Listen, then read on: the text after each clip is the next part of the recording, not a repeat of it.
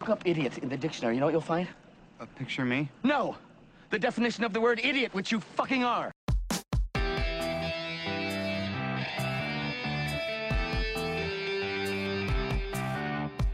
Hello, ladies and gentlemen, and welcome to I Do Movies Badly, a podcast exploration of my cinematic ignorance. I'm your host, Jim Rohner, and despite being an amateur film critic since 2006, I am woefully ignorant of many films, filmmakers, and genres that consensus has deemed important, and thus I've created this podcast to document my journey into cinematic edification.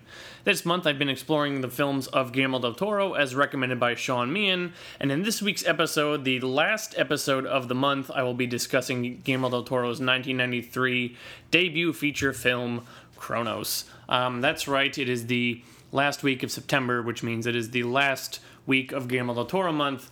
I'm sad, I'm sure you're sad, this has been a lot of fun, but all good things must come to an end, and they are coming to an end, in my opinion, a little bit of a low note. I appreciate the approach that Sean took with the recommendations, or at least in the order of the recommendations, kind of seeing Guillermo del Toro at his best in two different forms, how, sort of what he would ultimately become, sort of seeing him at his best, what he is fully capable of, and then kind of stepping back and seeing where that all began, seeing the early plantings of the seeds that would eventually sprout into the Oscar-winning and much beloved filmmaker that we know of as Guillermo del Toro. And certainly when you, that idea of when you say a Guillermo del Toro film, sort of what you begin to think of, things that you see in your mind or things that tug on your heartstrings, it was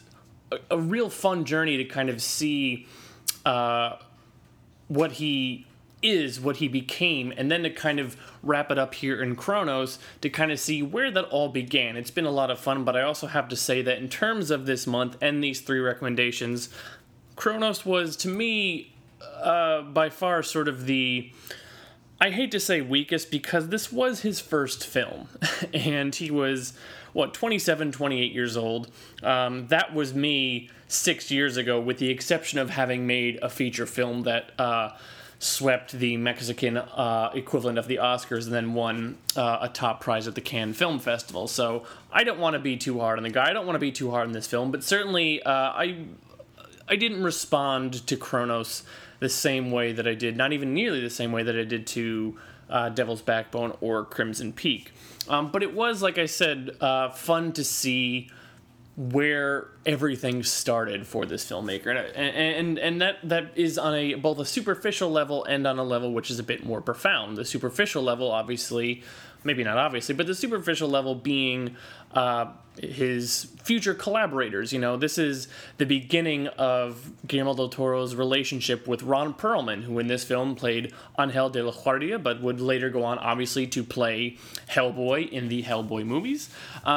Federico Lupe, who in this is our lead, Jesus Gris, who would also, as you recall, be in The Devil's Backbone as well, the doctor who is kind of overseeing the orphanage, kind of the head of the orphanage, and then he would make an appearance in Pan's Labyrinth in 2006 as well. And then one of the, I don't want to say one of the most famous or rewarding, because Del Toro's relationship with Ron Perlman was certainly one that was mutually beneficial and for the both of them, but this was the first time that Del Toro worked with DP Guillermo Navarro as well, who would, with the exception of Mimic, become the DP on every Del Toro film up into Crimson Peak, in which Del Toro once again teamed with Dan Laustsen, who shot Mimic, and then who would obviously go on to shoot The Shape of Water and get an Oscar nomination for that one as well. So this is where it all started for this guy. This is where he steps on the scene and declares himself as like, this is who I am, this is my voice, and these are the people who are going to help kind of bring this to fruition to me. And that's really fun.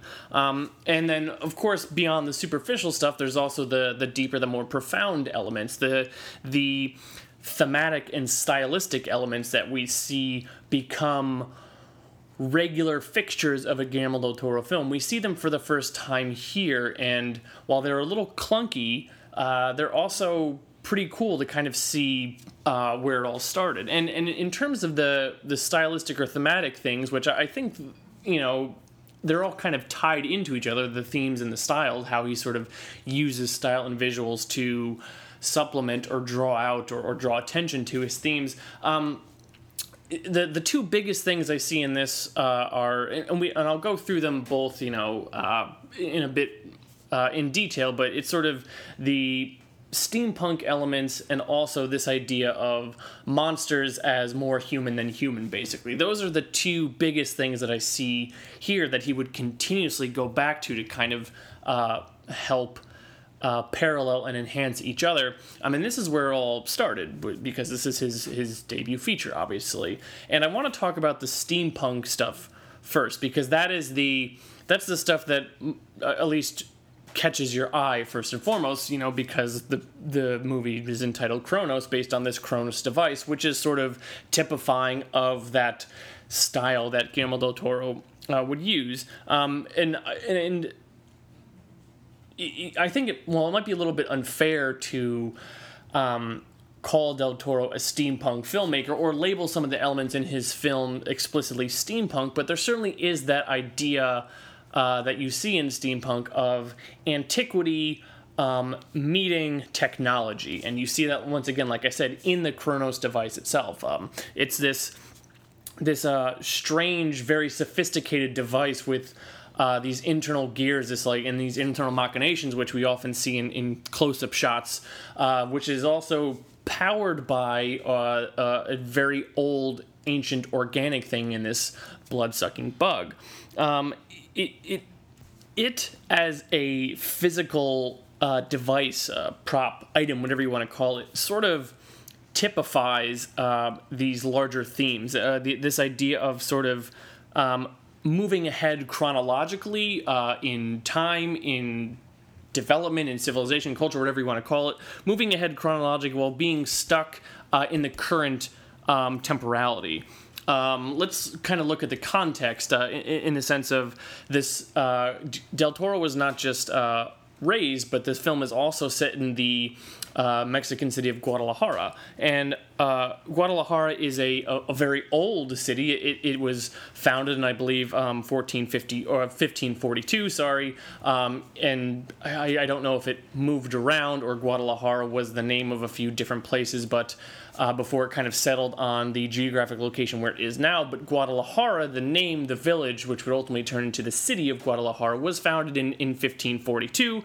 And you see that old antiquity very much on display in this movie, with the old architecture, not just the business that Jesus works in, but the streets and this just like kind of beautiful antiquated architecture is there. And yet, with how old Guadalajara is, it eventually became, or it is now, and I have to imagine was pretty close to being there in 1993 when this film was made, the second most populous and densely populated metropolitan area in Mexico. So you have this idea of this old city which has moved into the future, which has developed, which has this dual identity of being a very modern city with also that core or that soul of being something ancient.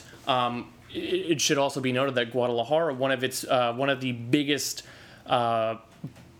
stones, backbones, whatever you want to call it, of its economy is information technology. That's incredibly modern. I think that's very fun, and whether or not that is something that Del Toro intended, that's certainly, I guess, up for debate. I personally believe, as being a very intelligent filmmaker, that was something that he brought to it.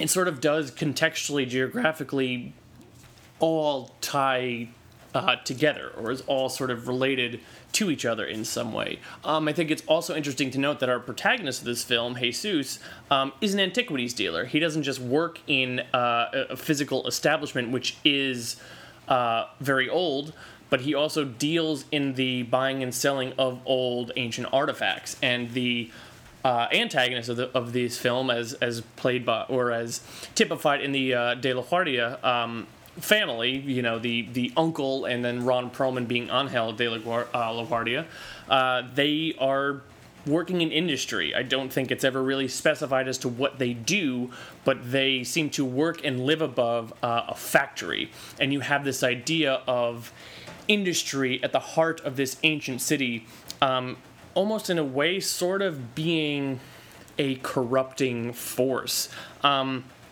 There's a great quote from Roger Ebert's review of Cronos, and Roger Ebert was one of the first American film critics to really champion this film and sort of bring it into the mainstream mindset. Mainstream attention, not mindset. But he has this great quote from his review that says, the typical immortal is not a young and cheerful person who wishes to spend eternity doing good, but an old, embittered miser who wants to live long enough to see compound interest make him a billionaire. It is this idea that industry is corrupting, that industry is the negative, antagonistic force within this city, within this spirit, within this larger worldview, which is something that I think we've seen in The Devil's Backbone. I mean, while it's not industry specifically, you can certainly make the argument that the gears of war, the bomb in the courtyard, and the airplane sort of represent that. You see that in Crimson Peak with the color palette and how he shoots Buffalo versus how he shoots the actual Crimson Peak location. And then you have it here where it is this old curmudgeon-y bastard who wants the Kronos device to live forever so that he can kind of continue being this tight-fisted, awful billionaire. And even when he dies, or Ron Perlman's character is celebratory, and he's saying, yes, it's mine, I'm rich, and he's celebrating that he is going to be inheriting this fortune. And now that I'm thinking about it too, even Hellboy, it doesn't matter. I don't want to dwell too much in past films. The point is that this idea that industry is corrupting, that is a recurring theme in Guillermo del Toro's films, and we see the heart of it here. And I think that's super interesting, because that is certainly something that you will see. With the exception of Pan's Labyrinth, I don't think you can really say that Guillermo del Toro makes straight-up fairy tales, but there are fairy tale elements to his films. And that is something which is sort of a trademark in fairy tales. This is the idea of sort of simplicity, of this idea of the idyllic livelihood of sort of living away off the grid, away from the mainstream. And Del Toro certainly has that attitude of embracing people, spirits, identities, things which are away from the mainstream. And I believe that does start with this idea of business and industry sort of being this corrupting force. Even though the Kronos device makes people live forever, it makes them live forever at the cost of their immortal soul. It turns them into literal vampires, so they can live forever, but they have to give up something of themselves. Sounds a little bit like how some people complain about working in the corporate world. Sure, I'm making a lot of money, but where's my soul? Where's my creativity? Where's that fire, that spirit that's inside of me? I had to give that up in order to achieve this financial success. There are certainly parallels there, and I think that's very interesting. And so that idea of turning into a monster sort of then ties into obviously the second really profound thing or deep theme that Del Toro likes to explore, is this idea of how we relate to monsters. That is the case in this movie, not just because the monster was at first a person. Jesus, when we are first introduced to him, he's got color in his cheeks. He is very much breathing oxygen and eating regular food instead of consuming blood. He is a living human being, and he's a living human being who runs a business, who loves his wife, who loves his granddaughter, who is this fully fleshed three-dimensional person who eventually does turn into a monster. So it's not just that we sort of see Abe Sapien or Hellboy or the Amphibian Man or the spirits in Crimson Peak. It's not just that we see them and they have some type of characteristic about them which makes them seem more human than human. In this, it is a human who transforms into the monster. We are not meeting this person after the transformation. We are seeing them go through the transformation. So they're not just the monster, they are human. It's not just that, but it's also the fact that his transformation is an unwilling transformation. He does not choose to become a vampire. He does not choose to want to crawl around on bathroom floors and lick up blood that has been dripping from someone's profusely bleeding dry nose.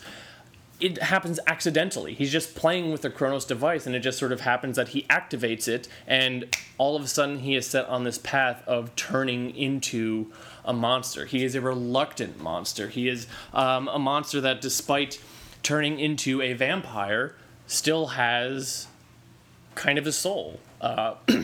It could be argued that it is a soul. And now I'm just now thinking of my girlfriend and I are going through Buffy the Vampire Slayer, and this idea of if vampires have souls is a recurring theme, but that's neither here nor there. And what's interesting is also this idea of how that creature that he's turning into, how that stands as a juxtaposition to the religious culture, which is not explicit in this movie, but certainly is a factor. Mexico is a very Catholic country. Guillermo del Toro was raised a Catholic. He considers himself a lapsed Catholic. And while the only instance of sort of I guess there's two real instances of sort of religious iconography in this. You have certainly the angel statues, which the people are, the bad guys are trying to procure in order to find the Kronos device. And then also you have that nighttime scene in which it's almost sort of like a scene of someone who's addicted feeding his addiction, where Jesus is sort of jonesing for it. He's sweating, he can't sleep, he's itching his hand, and he finally unleashes that Kronos device into his hand, and like it hurts, but he's also sort of relieved for it. And right before he does that, or even before he does it, and as it is working on him, he's saying the Lord's Prayer. And it's sort of this idea of Lord, forgive me for what I'm going to do. There's this idea of the guilt sort of hanging over him. That is very much a Catholic thing. And once again, I have to reference Ebert's review. It's this idea of sort of if you have a very religious society or environment in which is sort of your what you're striving for is this this goal of eternity, of meeting your final reward in heaven, then how dark of a juxtaposition, or how sinful is it in order to, or not in order to, but to sort of postpone that, to fight that off. I mean, vampire mythology is older than, well, most countries, and tied into vampire mythology is this sort of juxtaposition that sets it up as a spiritual nemesis, a completely dichotomous, or not dichotomous, but juxtaposed, I guess, to the goodness of religion, even in movies and TV shows such as, once again, Buffy the Vampire Slayer, in which they don't really get into anything that has to do with Christian mythology or lore. That's what I'm saying now, is only having just started season 4. Please don't spoil anything for me. The cross is still a significant piece of iconography to ward off this evil, these soulless beasts that are vampires. And so that adds further complications to this man, this idea of you have to imagine this character sort of thinking, what is going to become of my eternal soul when I have become this thing, this mockery of the resurrection of my risen Lord. There is a scene where Jesus literally rises from the dead. We think he's dead after the car accident, quote unquote car accident, and yet he is not dead, and he has to be thinking, what is going to become of me after I've died, really died? What's going to happen to my eternal soul? And I find that to be incredibly interesting. And it's also through this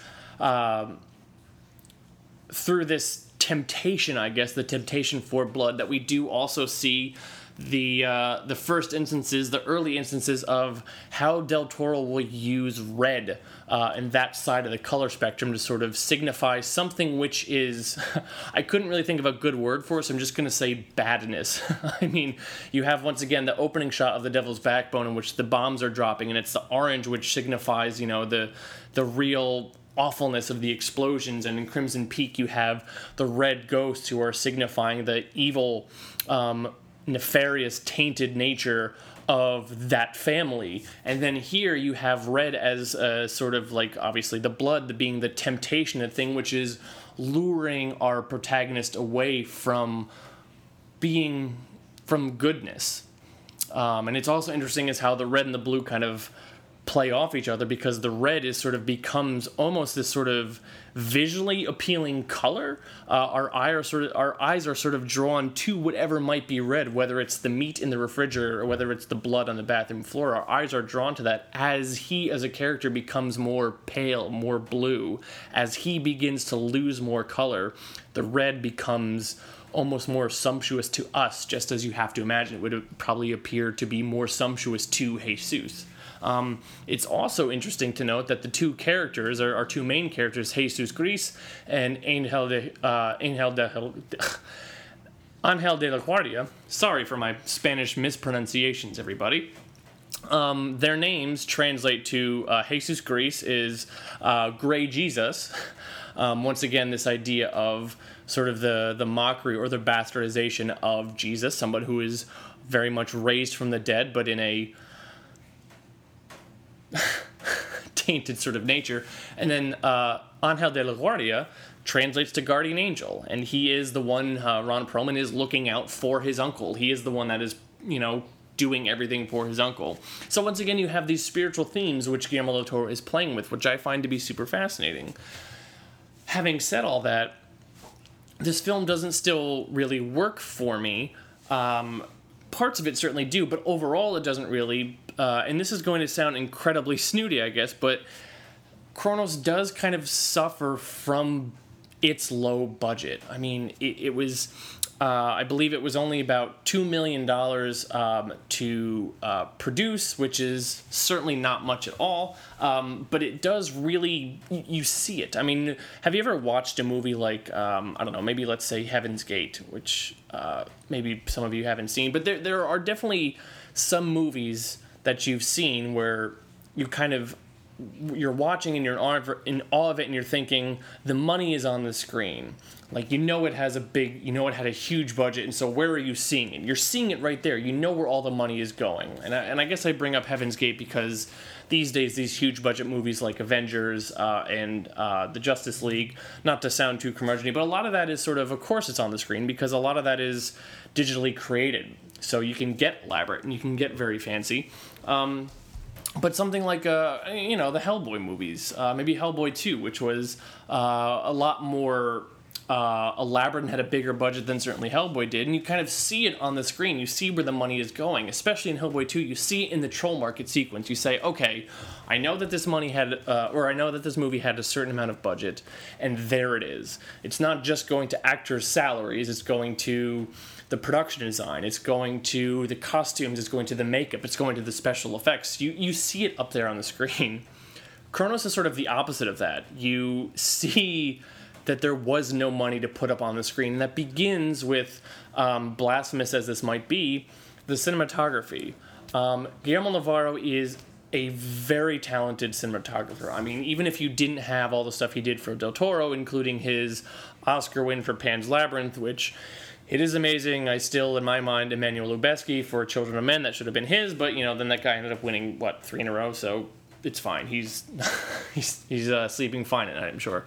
But, on top of all that stuff, he also shot Jackie Brown for Quentin Tarantino in 1997, which had that wonderful sort of vintage 1970s feel to it. Guillermo Navarro is a talented cinematographer.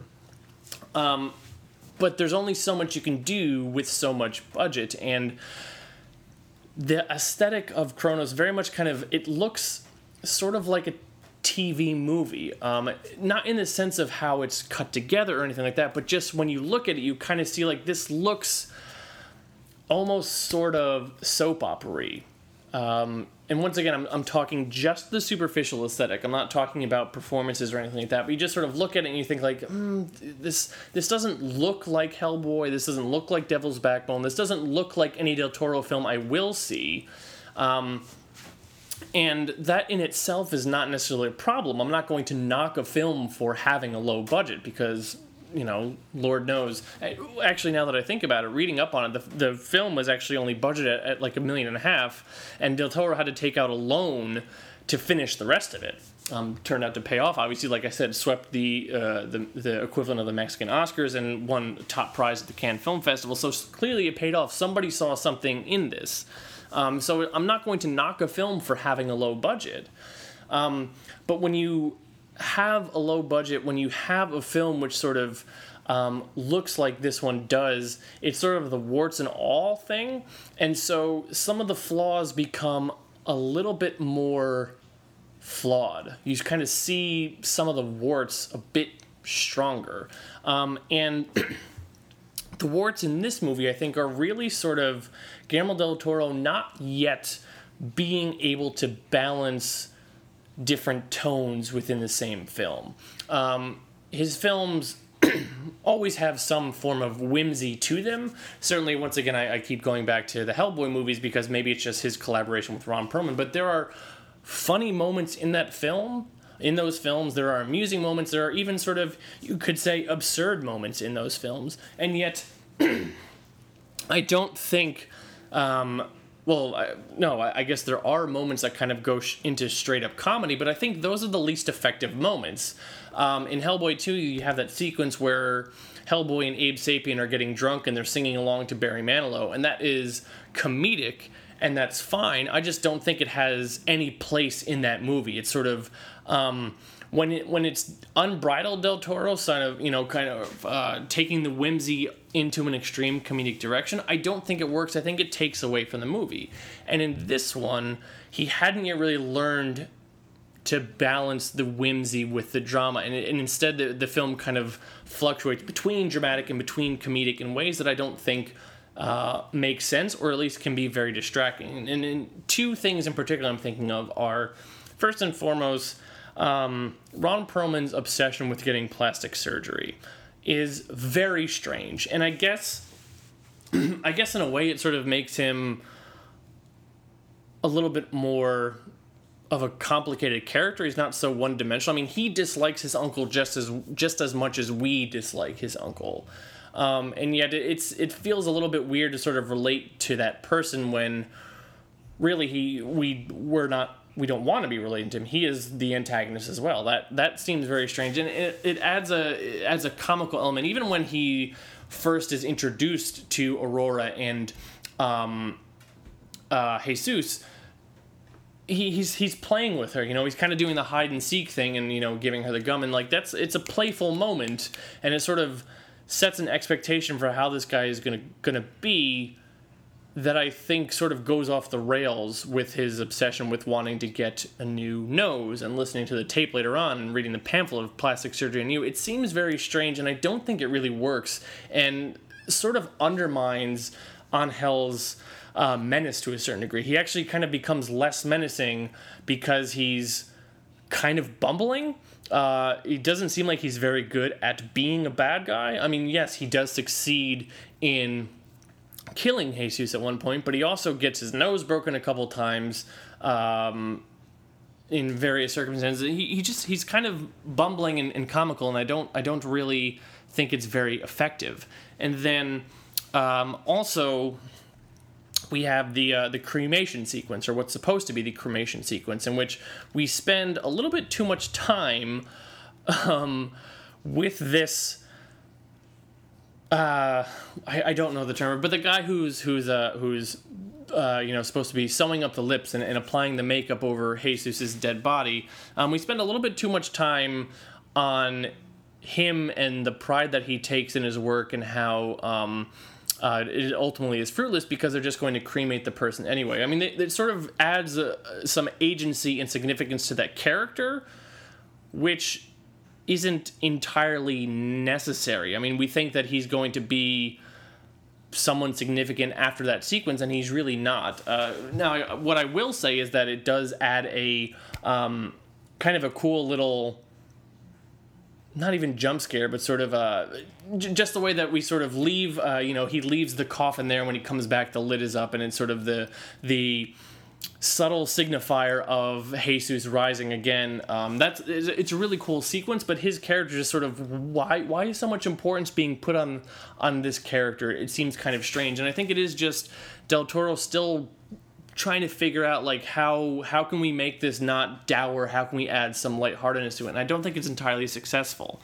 I will say that I remember when I first saw this movie years ago, I found it sort of weird that Ron Perlman's Spanish was bad and that his accent was bad, and that is very much on purpose. I believe that Del Toro is doing it on purpose, as a bit of a response to American films, which have sort of cast or portrayed Mexicans as very stereotypical. So when he makes his Mexican film, he has these American characters which are very ignorant and dumb, and I think that that's kind of fun. But at the same time, like I said, by making Angel sort of bumbling and obsessed with his physical appearance, it sort of undermines, like I said, the menace already. And I guess like a parallel could be drawn between the living Angel sort of wanting to alter his physical appearance and, parallel that with, or maybe the foil with Jesus's physical degradation. There's something there, I suppose, but thematically it's fine. But in terms of a superficial thing, as a character and as a menace, he's not working out so well for me. And I'd be remiss if I did not mention the sequence in the bathroom in which Jesus does finally give in to his literal bloodlust, which is all done. It's mostly a one shot. There is a one cut in there, but it is you do see at least there, hey, this is a guy who is going to make visually very unique and interesting things. And I think that that's so cool. And one thing I forgot to mention too, from my earlier talk about this idea of moving forward chronologically while being stuck in the current temporality, it's also interesting to note that while this film came out in 1993, it takes place in 1997, which means Del Toro was already sort of looking ahead toward the future, which I find very interesting. So, an interesting movie, and certainly something that I'm glad I watched within the context of this greater theme and in the context of the canon of Guillermo del Toro, but not my favorite Del Toro film, and in fact one that I don't know, not too eager to revisit in the future, but certainly if you appreciate it, that's awesome. And if you do appreciate it, it's certainly more than I did, I wanna hear from you about it. So, before I get into that sort of stuff, the self-plugs and how to reach me, if you want to watch Cronos and haven't before, once again, if you haven't, why are you listening to this episode? But if you want to watch it or you want to rewatch it, if you are fortunate enough to have subscriptions to either Canopy, that's spelled with a K, or Filmstruck, you have access to it for free. If you do not have subscriptions to either of those, the best way for any of us to get it is to rent it through Amazon, Google Play, iTunes, and YouTube, all of those platforms where you can purchase or rent. But if you have Canopy or if you have Filmstruck, it's right there for you. But yeah, I wasn't, like I said, not a huge fan of Cronos. But if you are a huge fan of Cronos, I want to hear from you, and I want to know why. So that's easy enough to do. You can shoot me an email at youdomoviesbadly@gmail.com. You can reach me on Twitter at NolanFixesTeeth. Feel free to comment on this episode on either the I Do Movies Badly Facebook page, or you can go to Battleship Retention in the podcast drop-down menu. You can find I Do Movies Badly, and you can feel free to leave comments there, as many of you do, and I appreciate those comments as well. And also feel free to just catch up on back episodes. Maybe you missed the episode on Devil's Backbone. Maybe you missed the episode on Crimson Peak. You can do that at idomoviesbadly.podbean.com. You can do that on the iTunes store, or you can do that on the aforementioned Battleship Retention. So that does it for Guillermo del Toro month. I don't know about you folks out there, but I think my first month back from my hiatus was was a good one. I feel good about this. I feel good about moving ahead. Now there's still some rust I have to shake off, some gears I have to keep on moving. For instance, looking ahead and trying to book future guests. Still have not done that. So I don't have something set for October just yet. I don't have a guest confirmed. I don't have a theme confirmed, but I have irons in the fire, so I'm working on that. And so because October is not a little bit longer, but how the calendar certainly shapes up, I have a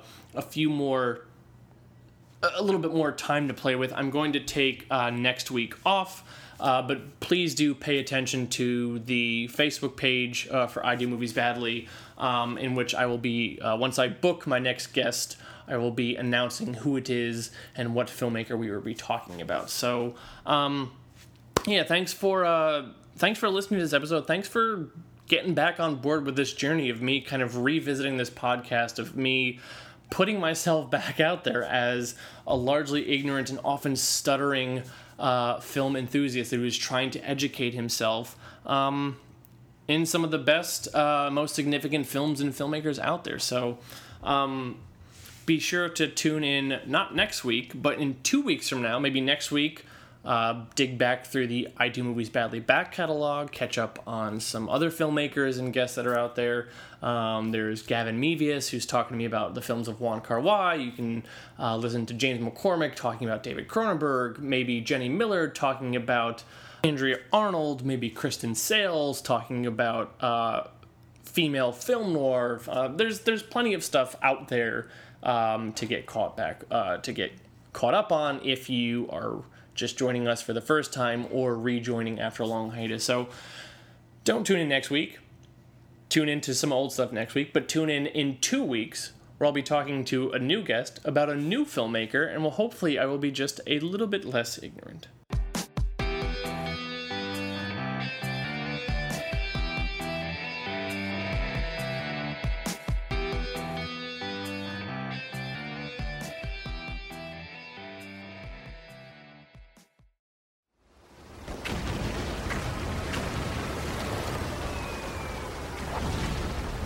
This program is a proud member of the Battleship Pretension Fleet.